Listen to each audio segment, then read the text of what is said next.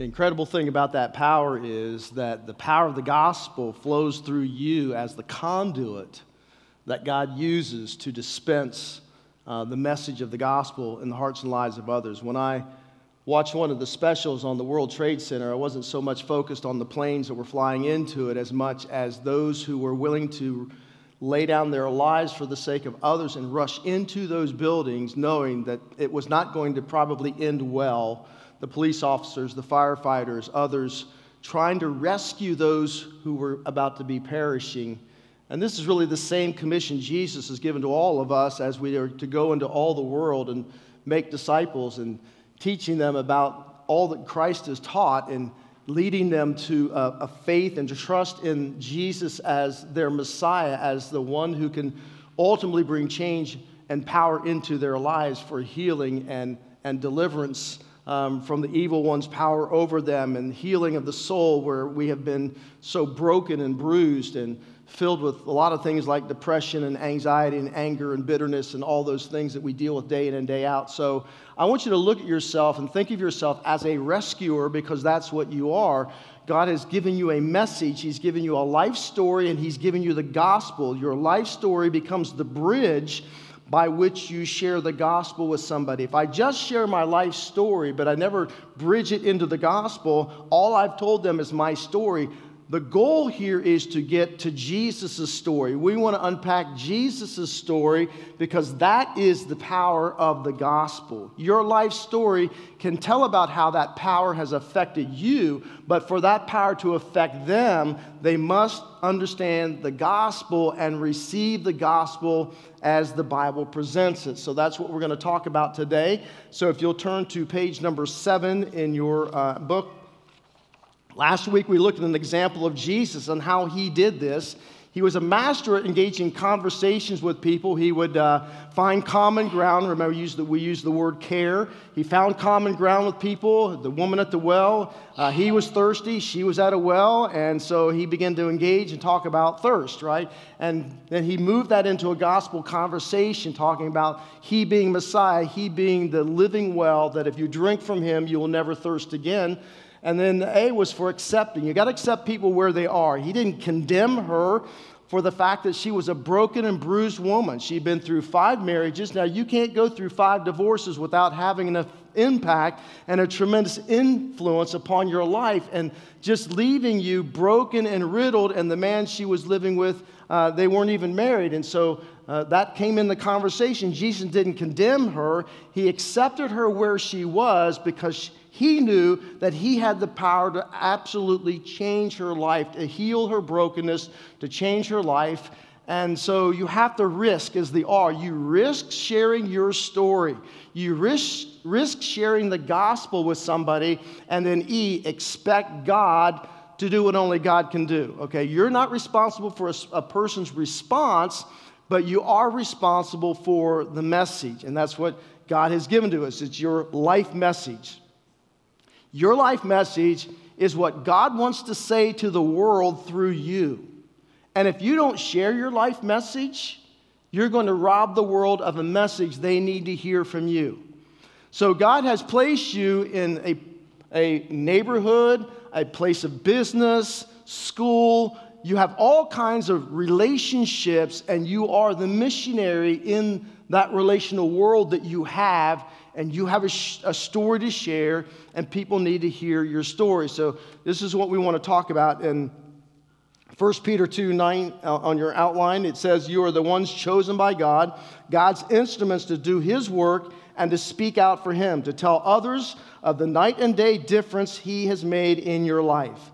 Now, there are 4 parts to your life's message. 3 of those are unique to you, and 1 is universal. The universal one is not in your outline. I'll give that to you. Somehow it got left out. So the 3 things that are unique to you about your life's message is your testimony, right? How you began your relationship with Christ.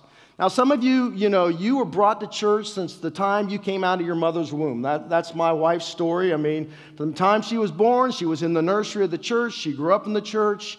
Some of you, maybe you grew up in the church, you made a decision for Christ early on in life, but then you rebelled. You walked away from everything and you rebelled against it. and then later came back. For some of you, maybe you were late in life coming to Christ, or maybe you were a teenager later in life, whatever it was. You have a unique story because nobody's story is just like yours, although there might be some common factors. You have a life lessons. That is, these are important things God taught you. All throughout your life, God is constantly teaching you things. I hope you write those things down and don't just trust your memory, because God is constantly teaching us things that can be engrafted into our life story. Watch this. That gives us a common ground with somebody else, right? And it might be that you haven't gone through exactly what they've gone through, but you've experienced some stuff. Like maybe the death of a parent, okay? If you've experienced the death of a parent, it might be that you know somebody whose parent died unexpectedly at a young age, just like that. And you have a bridge right there, a common ground with them. I don't know exactly what you're feeling. I don't know exactly what you're going through, but I have had a similar experience. Do you mind if I tell you how God helped me navigate through that very difficult point in my life? That's a transition right into your life story that transitions into the gospel. All right, so part 3 is life's passions, your passions, things that you value, issues that you care about deeply, is a part of your story. Now, here's the unique. This is not on your outline. You can just jot this in there. The universal part is this. Part 4, which is the good news. It is the gospel. That is universal for all of us. There's only one gospel, and we'll talk about what that is and what it looks like. But again, the ultimate goal is for me to share the gospel with somebody. Even though I may start with my life story, I just want to use that as a bridge into the gospel, because that's where the power comes. So let's start about sharing my testimony, and I'm going to hit some highlights here. And all of this is in your book. I'm not going to read everything to you, but I do want to hit some highlights. Sharing my story. A personal testimony is the most persuasive form of communication. Here's why. Because you're a satisfied customer, right? So, for example, if you look at all advertisement, the best advertisement out there is, hey, I tried their product. It worked for me. I'm sure it will work for you. Man, until I found Tide, I had ring around the collar, but then I got rid of that, and I'm going to tell you it worked for me. It's going to work for you. So, even Madison Avenue knows that the power of selling something is found in finding people who will give their testimony. And the Bible is full of testimonies, and this is in your book. David says, come and listen, and I will tell you what God's done for me. The woman at the well, we talked about her last week. The man born blind, remember he's born blind. And so the Pharisees were agitated about that Jesus healed this guy. And they demanded to know who did this and how that happened. And I love what he says. You know what? All I know is this. I don't know whether the guy's good or bad, but here's what I know. I was blind, but now I can see. Right? I was blind. That was all I know. But now I can see. So as far as I'm concerned, he's Messiah. Peter and John, we cannot stop telling about the wonderful things that we've seen and what we've heard. And Paul, on 6 different occasions, just between Acts 22 through 26, he shared his testimony and bridged it into the gospel for those who were listening to him speak. And even Jesus himself says, I speak only what I know by experience. It's not by hearsay.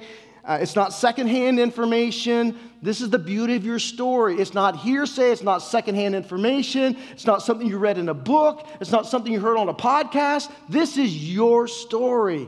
And here are the 6 things about your story. Number 1 is it is unique. Nobody else has one just like yours.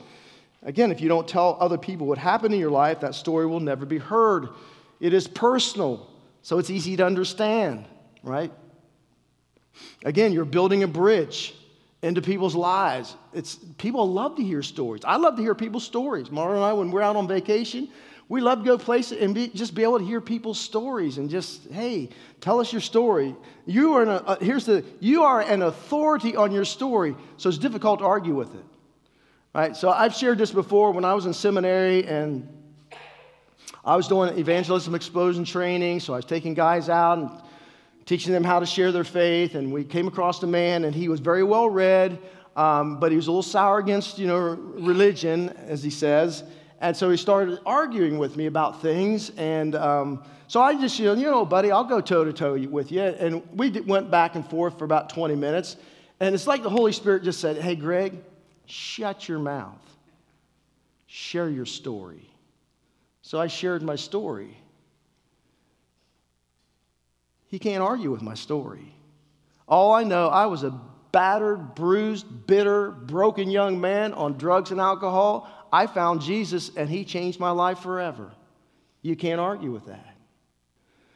So then that gave me a segue into the gospel. Do you mind if I tell you how that change came about? Now he's interested in, well, what is your story? So I shared the gospel. Did he give his life to Christ that night? No, he didn't. But he heard the story. He heard the gospel, the good news. Number 4 is people love to hear personal stories. They remember them. People can relate to it.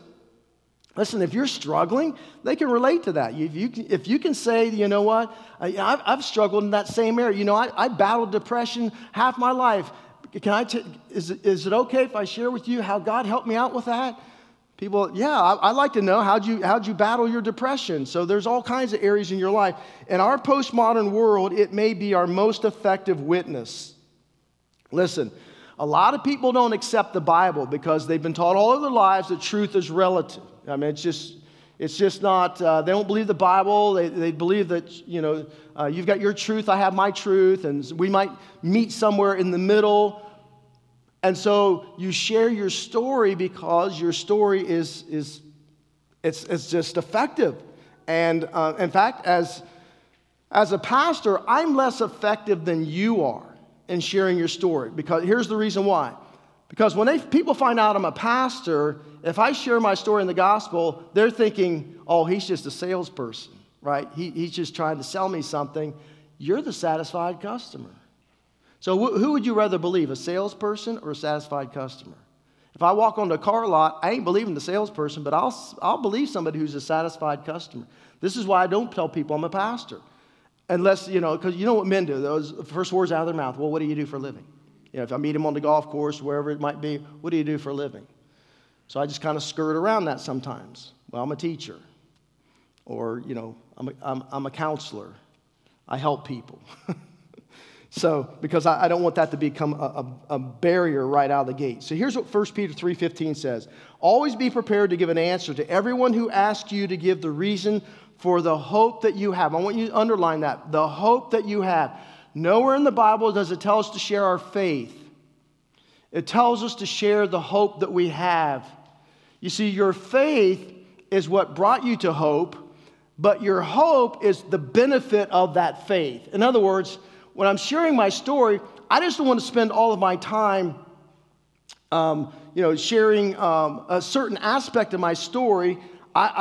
People want to know, okay, people don't care if you're a Christian. They don't care if you go to church. They could care less about that. But what they are interested in, well, as a result of going to church or as the result of having a relationship with Jesus, tell me, what are the benefits of that? How's your life any better than mine? What's your hope? And what are you putting your hope into? And how's that benefited your life?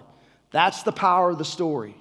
Because there's multiple benefits. And so before they know how you became a Christian, they want to know why you became a Christian and what difference has it made since then. Because quite frankly, if you're just as miserable as I am after walking with Jesus for 30 years, I don't need him. Right? It's not that we're perfect. It's not that we don't have problems. And I share this when you're telling your story. Don't act like when you give your life to Jesus that your life's been perfect every day since, because it hasn't. There's a lot of stuff we go through, a lot of things that we deal with. We're still trying to deal with the old stuff that we carried into that relationship. But there are multiple benefits. Somebody asked me, what were the benefits? If you've been walking with Christ for about 40 years now, what are the benefits of that? And I can start rattling them off for somebody. I'll tell you what the benefits are. So let's break this down for just a moment.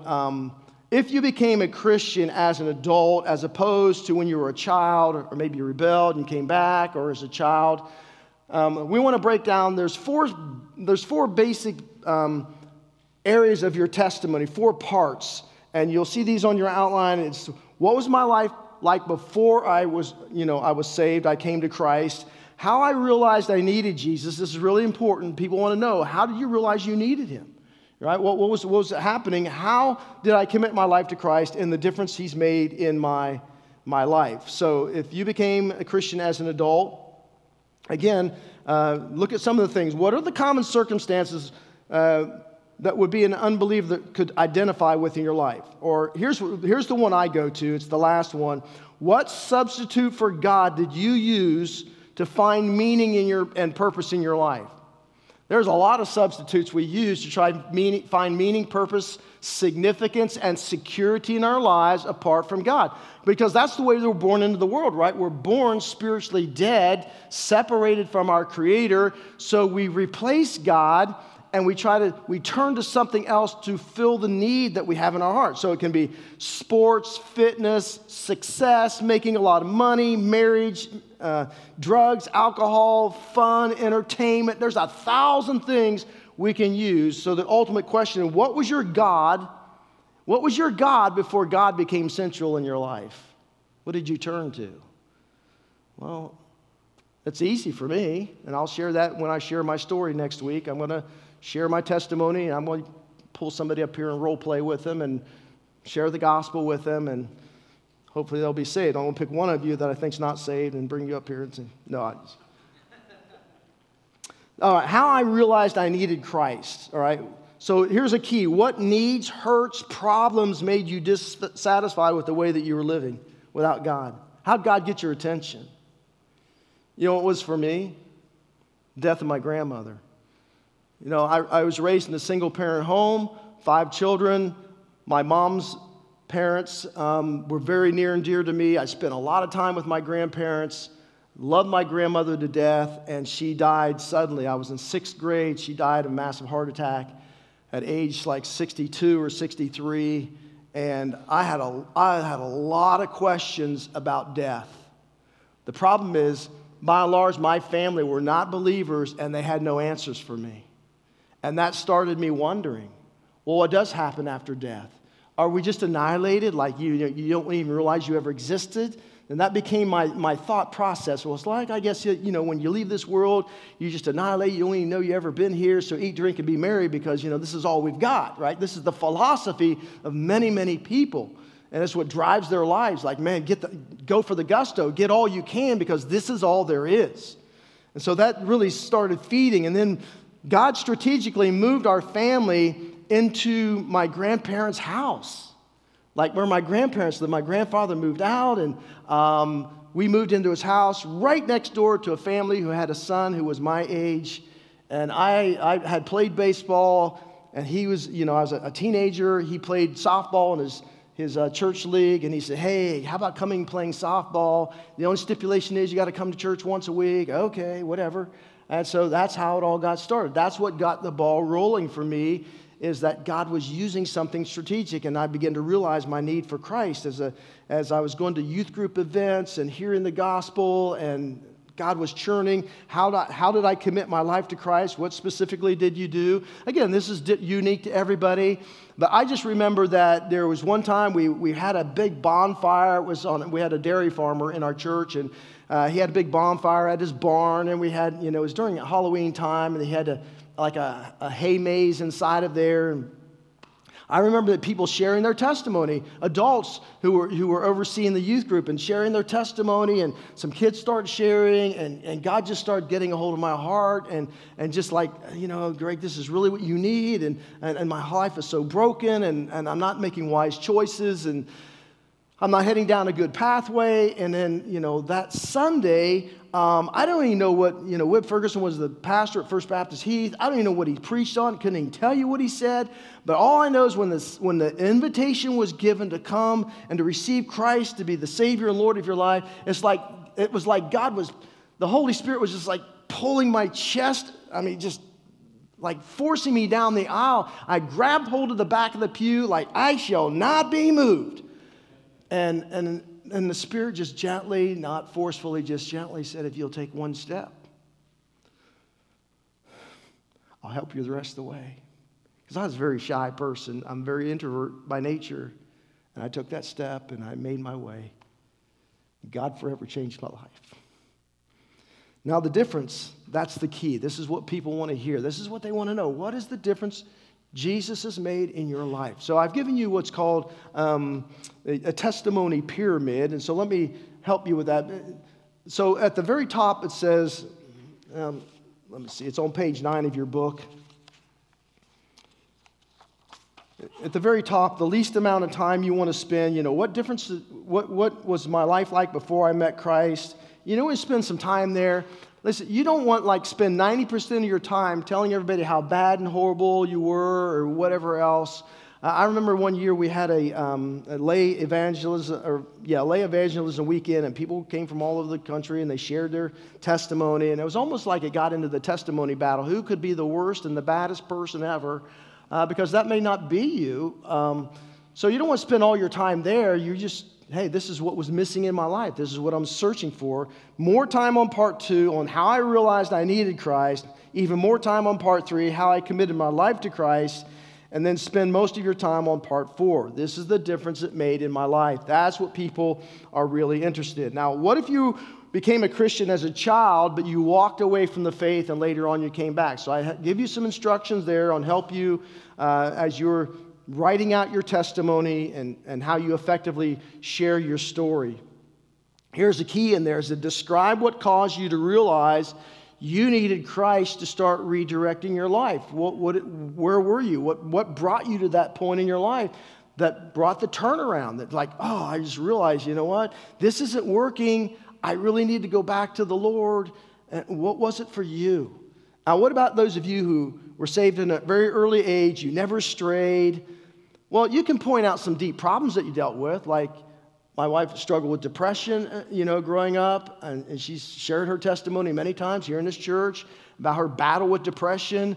That just because you grew up in church doesn't mean you don't battle with things. It doesn't mean you don't battle with anxiety, that you don't battle with bitterness, and you don't battle with unforgiveness, and all these other kinds of things that we all commonly struggle with. They can be the common point that you jump into this conversation with somebody. So I give you suggestions for preparing your testimony, and I'm just going to hit on a couple of them. One is to keep it short and to the point. You should be able to share your story in no more than 3 to 5 minutes, tops. You want it to be that short. People they don't need to know all the dates and names and places. That's not important to your story. It might be important to you, but it's not necessarily important to your story. Again, don't imply that all your problems went away when you got saved, right? When you gave your life to Jesus. Don't imply that, I got no more problems after that. That's all good. You're lying. Mention the benefit of being certain of your destiny when you die. See, this was a big thing for me when my grandmother died, about what happens after death. So that is a part of my story. That's a part of my father left us, so I grew up very angry and bitter and resentful. And as a result of that, I turned to coping mechanisms, drugs, alcohol, and other things. And so a part of my story, in my sharing my story, is I end with that. Now I know that there is a God in heaven who loves me, who created me, who died for me, and now I have a relationship with him. And I am certain that when I leave this world, I will spend eternity with Jesus, the Savior who came and gave his all for me. So that's important for people to understand, that you know where you're going, right? Don't exaggerate or brag about pre-conversion sins, okay? This is not a bragging thing. I was just so... Yeah. Do not answer questions that people haven't asked. Right? So you're not getting off into apologetics, and apologetics simply means that you're going to, wrestle with people intellectually on why they need to believe in Jesus. Because you're trying to answer questions they haven't even raised yet. Give concrete examples of the changes in your life. Concrete examples. Don't be fuzzy. If it's fuzzy in your mind, it's fuzzy in their mind. They want to know, what are the concrete ways that Christ has changed you? Here's one. Do not dramatize nor embellish your story. You don't need to do that. This is your story. You don't have to lie about your story. You don't have to embellish it and make it better than it sounds. Here's a big one. Use humor when you can. Humor just kind of puts people at ease if they can laugh about something. So, I use a little humor about some stupid things that I did when I was away from the Lord, and the outcome of that. So I give you possible testimony themes, how trusting Jesus has helped me deal with and then what it's given to me, and I give you a whole list of that. How you exchange worry and anxiety for inner peace. How you exchange guilt and shame for forgiveness and a fresh start. Anger and temper for patience and love. And you can read all those. I think I've given you about 24 of them. And so you're looking for those common themes. What's a common way these are things that I experienced in my life. Now use them in your story. Interject them in your story because people are interested in that. So common ground circumstances. I'm not sure what page we're on, page 11. I give you a couple examples here, positive. Could you give a testimony about how Jesus helped you with any of the following experiences, like adoption, breaking a bad habit, financial gain, raising kids, marriage, strength? I mean, there's all kinds of stuff here. Or major crisis, abuse, accident, addiction, abortion, bankruptcy. So for me, addiction, death, and divorce. Those three right off the top are in my story. Why? Because my parents divorced when I was really young. My dad left. My mom raised us. The death of my sister, I was 18 years old when she was killed in a car accident. My grandparents on my father's side died tragically at the same time. So I have a lot of death stories, which you don't want to be morbid, but you can interject those when needed, and certainly addiction and those other things. So here's the very last bullet point on that. It says, ask. If I were an unbeliever, you always want to ask this as you're writing this out. If I was an unbeliever, would I understand what you're trying to say to me? This is why I say you need to write it out. You need to write it out. You need to practice it with somebody so that they can say, that part in there, that seems a little confusing. I don't get how the connection of this, that. If you really want to be effective in sharing your story, you need to write it out. You need to share it with somebody and let them critique it so that you make sure it is as plain and as effective as it can possibly be. And here's the other thing. You want to make sure they get out all the Christianese language. All right? There are things that unbelievers do not understand. Like when I didn't grow up in a Christian home, so I'm coming fresh out of the gate here, and I'm thinking, like the word blessed. What does that mean, blessed? I'm not sure, but happy, now people understand happy, right? Now Christian people get that. Or I was born again. I don't understand. What does that mean, born again? You remember when Jesus had his conversation with Nicodemus? It confused him. So Jesus used the term that Nicodemus like, what, am I supposed to climb back in my mother's womb? Or what do you mean by that? So more effectively is something like, I had a life-changing experience. Or I was given a new, fresh start. I was saved. Saved from what? No, my life changed in that moment. This is what happened. This is what I did. My life changed from then on. Jesus is my Lord. We understand those terms. But people don't, who are unbelievers. It's like Jesus became my CEO. He became the director of my life. People get that. They understand that. I repented. Again, that's one of those churchy words. Repentance means a change of mind that leads to a change of direction. So why not say that? This is the decision I made. I changed my mind that forever changed the direction of my life. People get that. They understand that. Am I making sense? Do you care? Okay. All right. Phrases to avoid in your testimony. I just praised the Lord for, now I'm so blessed. Hallelujah. Amen. It's glorious. I was convicted. The Lord laid on my heart. Again, like if you came up to somebody and said, hey, excuse me, have you ever been washed in the blood of the Lamb? They're going to look at you like, where do you come from? Like, are you kidding me? But see, we use phrasing like that, and here's the distinction. Remember in Acts chapter 2 when Peter preached to his countrymen? These are Jewish people. They've been steeped in religion all their life. They've heard about the coming of Messiah all of their lives. And so Peter preached a message that they understood. They got it. But when you take the Apostle Paul and go to Acts 17, he is interacting with people who, like me, did not have any church background. They believed in hundreds of gods. They even had a temple to the unknown God in case they forgot one. And so when Paul spoke to them, he didn't come at them like Peter came after his countrymen. You've killed the Messiah, it's on your hand, No, he came after them where they were, right? He started talking about their own philosophies, and then he did what? He led into his story about how he was on this persecutor of the church, on the road to Damascus. The Lord Jesus came, just pounced on him, and then he led it right into the gospel. Listen to me. We do not live in an Acts 2 society anymore. We live in an Acts 17 society. So you've got to match your language with the people that you're trying to communicate with. Even in my preaching, I do a lot of explanation about words I never used to have to explain, because like when we go through the book of Romans, Paul uses some pretty technical language there, but I have to break that down because I know that people are listening online who are not Acts 2 individuals. They're Acts 17 individuals, so that they understand. All I'm saying is, put some effort into this.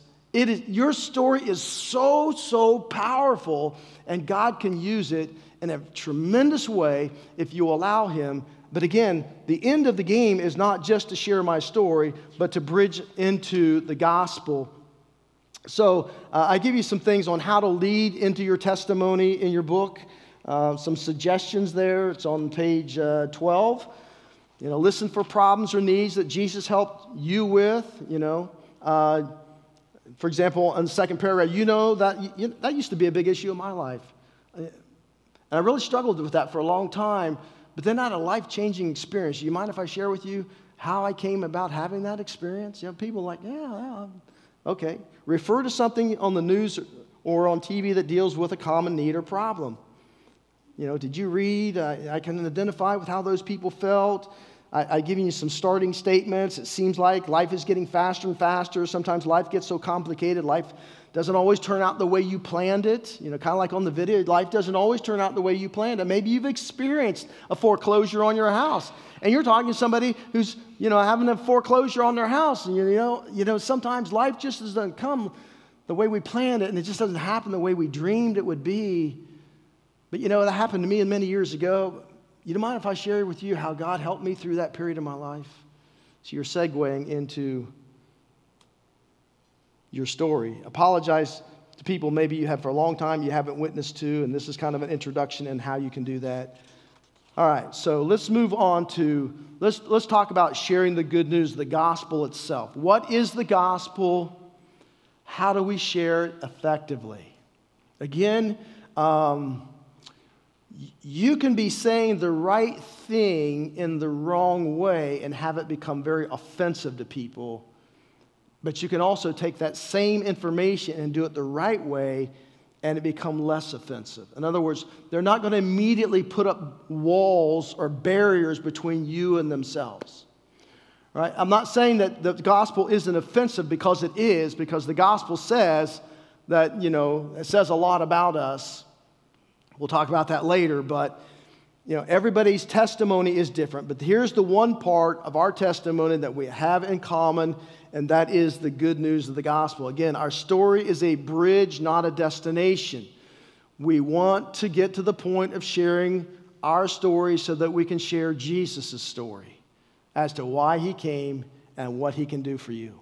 So, it says, what is the good news? In 1 Corinthians chapter 15, verses 1 through 4, Paul states very succinctly what the gospel is in a nutshell.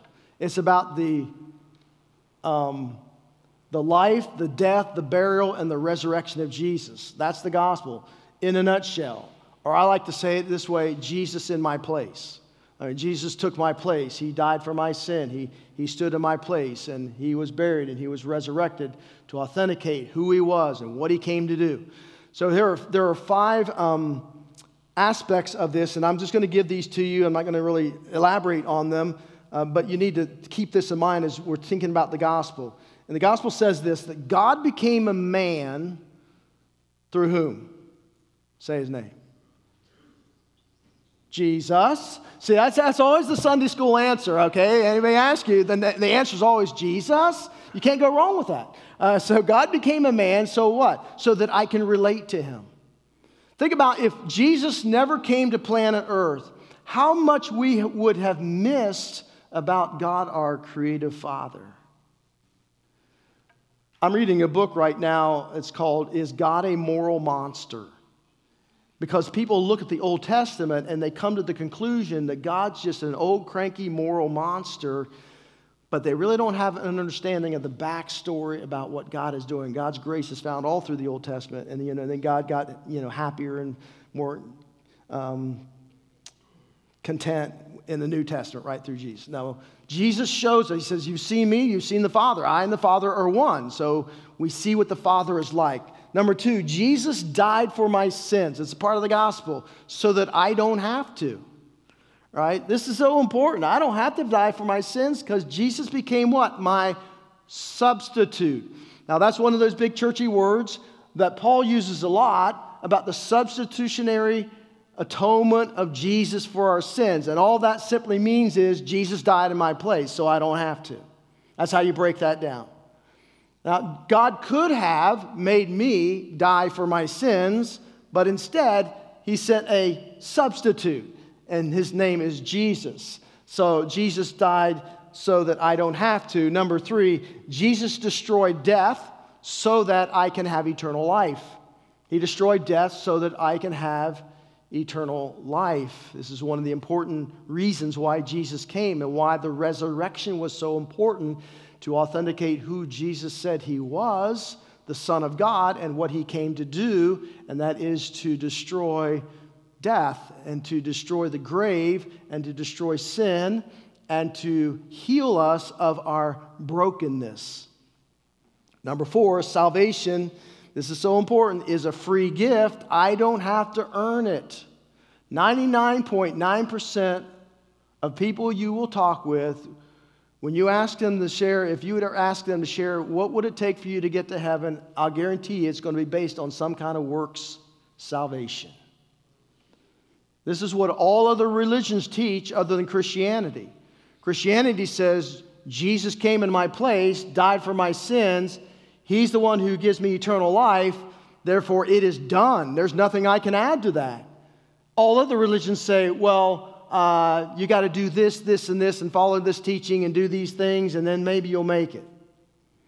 Right? So people think they have to earn. So my question always, if I see somebody, if I'm conversing with somebody and they're kind of moving in that direction, I just simply pause and say, let me ask you a question. I know that you're a good person. You do a lot of good things. And you think your goodness is going to get you to heaven, but can I ask you, how good is good enough? How good do you have to be? Do you want to know what God's answer is to that? You got to be perfect. You got to be sinless. Therefore, not one of us is going to make it. Right? So that's a segue into the gospel. It's part of the gospel presentation. Number 5, it's based on faith. So all I do is repent and believe. Repent and believe. It's not Jesus plus this equals salvation. It's Jesus plus nothing. I'm the nothing. I got nothing to bring to the table. But in order to move into this relationship with Christ, I must repent. Remember, that's change of mind leads to change of direction. And I believe, the word believe means to trust. I put the full weight of my trust in what Christ has done on my behalf, not on anything I bring to the table for salvation. All right, so that's the essence of the gospel. So there are a lot of ways you can present the gospel to people, and I've used a lot of different ways, but I think the 3-circle approach is the most effective for me. And here's why, because you can write this, you can do this on a napkin. If you're at a restaurant with somebody, you can do it on a sheet of paper, and it's real important that you give them that sheet of paper at the end and let them have it, because you never know when they might be going through a period of brokenness and God all of a sudden brings them back to that conversation you had with them. So let me help you fill in the circles here and just kind of give you the explanation of it as we go through it. I'm going to do this really quickly. We'll do a little more in depth next week. And so when you tell your story, you want to transition into the gospel, right? So there's several ways you can do that. But one of the ways I do is simply say, do you mind if I share with you something that really helped me? You know, I've shared my story, and then I make that transition. And you always ask people permission, because if they give you permission, now they're going to listen, right? And so here's what it says. The Bible says that God has a design for our lives. God cares about every aspect of our lives. He cares about our families. He cares about our values, our personal choices, our money, our sex life, our jobs. There's no area of life that God does not care about and that He has designed for us. And the beautiful thing is, if we live within the context of God's design, then we experience God's blessings within the context of that design. But here's what I discovered in my life very early on. I didn't want to live in the context of God's design. I wanted to live by my own design. I wanted to go my own way, be my own boss, my own CEO. I wanted to call the shots. I didn't want anybody telling me what to do. You know what the Bible gives a name for that? It's called sin. Now, see, rather than just using the word sin, I've just kind of described what sin is, right? I want to be my own boss. I want to go my own way. I want to do my own thing. And so moving from that is then I would say, you know what? I discovered in my life, and maybe you discover this in your life, every time I move into the realm of sin, it always leads me to the same place, brokenness. Now, we all know what brokenness feels like. It feels like guilt. It feels like shame. It feels like regret. It feels like depression, discouragement, anxiety. This is what brokenness feels like. I don't know about you, but when I'm in this area of brokenness in my life, my first inclination is I'm going to fix this. And this is what the squiggly lines are about with the arrow. This is what we do. We try to fix our brokenness, and we develop coping mechanisms. And so those coping mechanisms can be very, very painful. They can be very not good for us, right? We medicate ourselves with drugs. We numb ourselves with alcohol. We run from one relationship to another, or we look at pornography, or there's 1,000 different ways that we try to cope with our brokenness. And here's what I've discovered in my brokenness and my coping mechanisms is that the more I try to fix myself, the more broken I become. Have you ever noticed how many self-help books there are? When you walk into Barnes & Noble, how many people are really getting helped? How many people are really getting healed and delivered from their brokenness? I've discovered I couldn't. In fact, the more I tried, the more bitter and angry I became. And so I tried to mitigate the pain of my brokenness and tried to escape in any way I could. But now I discovered something. That brokenness within me brought me to a point in my life that I realized that brokenness was really beneficial, because it brought me to the point in my life I realized I can't fix myself. I need something or someone outside of myself to help me fix myself, because I've tried everything and nothing is working. In fact, it's just getting worse. And then I'll share a little bit about, pull in my story about how a friend helped me see and understand this. You know what the Bible says? There's a word in the Bible that talks about how God can forgive us of our sins and heal our brokenness. It's called the gospel. And the gospel is all about the Lord Jesus. That Jesus, God himself, came into the world. He became a man. And here's the incredible thing about Jesus when he became a man, is that he lived a life inside of God's design. He never departed from that design. He never sinned, and he came into the world to be the Savior of the world. And here's the incredible story, is that when God allowed Jesus to be put on the cross in my place, he is in my place for my sins, not in your sins, my sins, is that God took all of his wrath and all of my sin, and he credited all of my sin to Jesus' account, and then God poured out his wrath upon Jesus for my sin and for your sin. For me, that just blows my mind that God would do that for me. And then the Bible says that Jesus died. He cried out and said, "It is finished." When he accomplished everything he needed to accomplish, he said, "It's finished," and he just drew his last breath. They took his body off the cross. They put him in a grave. He had already told everybody, "In 3 days, I will come out of that grave." And you know what? 3 days later, he did. He came out of that grave. And the reason he came out of that grave was to authenticate who he said he was, the Son of God, and to authenticate what he came to do. He came to provide for my forgiveness and yours, and he came to heal my broken life, and he can heal yours. And the way I entered into that relationship with Jesus is I repented. I came to the realization, this direction I'm going into my life is going to land me in prison. If I don't change my ways, if I don't change the direction, I'm going to end up where I don't want to be. And so I changed my mind, and I chose to change it and go to another direction. And I chose to put my faith and my trust in Jesus and what he did on the cross. You know, something amazing happened on that day that I gave my life to Jesus, is that God forgave me of all sin, and he started this process of healing me. In fact, I put it this way: God enabled me to begin to recover from my brokenness and to pursue a relationship with him so that I could live in the realm of his original design and live under the blessing of God rather than in my brokenness. And it's at that point I'll usually climax that by saying, let me share with you how God healed the relationship between myself and my Father, the one with whom I harbored so much bitterness, and what God's been doing since then. Now, it's there that you want to make a transition, right? Because you want people to make a decision. You lead them to the point where they say yay or nay to this, what you've put out there in front of them. You can say, you know, does this diagram make any sense to you? Where are you in this diagram? Or you might say something like, you know, is there any reason why you wouldn't today want to put your faith and your trust in Jesus and have him heal your brokenness and forgive you of all your sins? Now, let me close with this real quick. You're going to get one of three answers.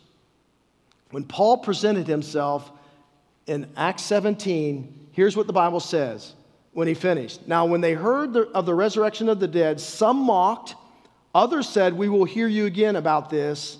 So Paul went out from their midst, but some joined him and believed. There was a red light, yellow light, and a green light response. You're going to get the same one of those three responses. A red light is, they said some mocked, right? Some people, you go through this and they're going like, I don't want anything to do with this. I don't care about this. That's great that it worked out for you, but it's not for me, right? It's at this point you don't argue with people. You don't put them down. You want to end it graciously because you want to leave the bridge intact, that you might have opportunity to speak to them at a later time. You might say something, you know what, I understand that, and you know, I know this is a big decision, but here's what I always do. I always either fold up that piece of paper, napkin, whatever I've written out these three circles on, and I hand it to them. I say, will you at least take this and put it somewhere where you could find it in case there's a time when God may just say, you know what, let's go back to a conversation you had a long time ago. Here's the yellow response. The yellow response, it says that some of them says, hey, we will hear you again about this. All right, there are some people who are just not ready to make that transition to give their heart to Jesus. This is a huge decision for people because you got to leave your tribe. You know what my tribe was when I was in high school? The partiers.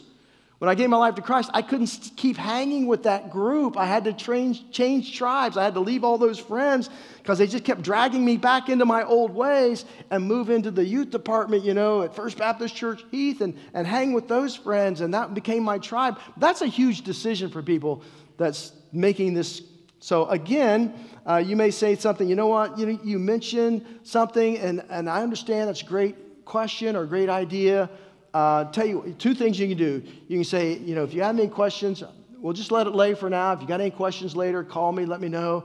Or you can invite them. If you have a Bible study group, say, hey, you know what? We have a group of people that just meet every week for Bible study. How about, could you just come? Maybe you can come and just join us with that, and that might help answer some of your questions. Of course, the green light is that somebody says, you know what? I am ready to make that decision. And this is where you lead them. You want to lead them in some kind of prayer of commitment. Now, let me just clear up some fogginess. I'm done. There's no magical prayer. There's no prayer in the Bible that says you got to pray these exact words to be saved. But you do include, I always include in the prayer the gospel, in that just that Jesus, I'm putting my faith and trust in Jesus, the Savior and Lord of my life, who died, was buried, and was raised from the grave.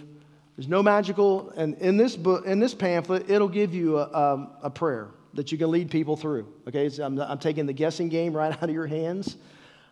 This really messed me up for a long time because I thought, whoa, I didn't pray the right prayer. What if I didn't pray the right prayer?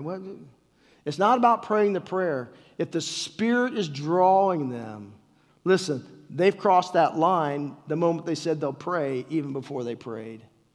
And God's already done His work. Amen? All right, you got a story? Share the story. Lead in Jesus' story. Share the gospel. Let's pray. Let's sing. Let's thank God for what He's done in our lives. And we'll see you next week. And we'll talk about how to fish in your fishing pond, how to help people navigate towards openness to the gospel. Let's bow our heads. Father, we thank you.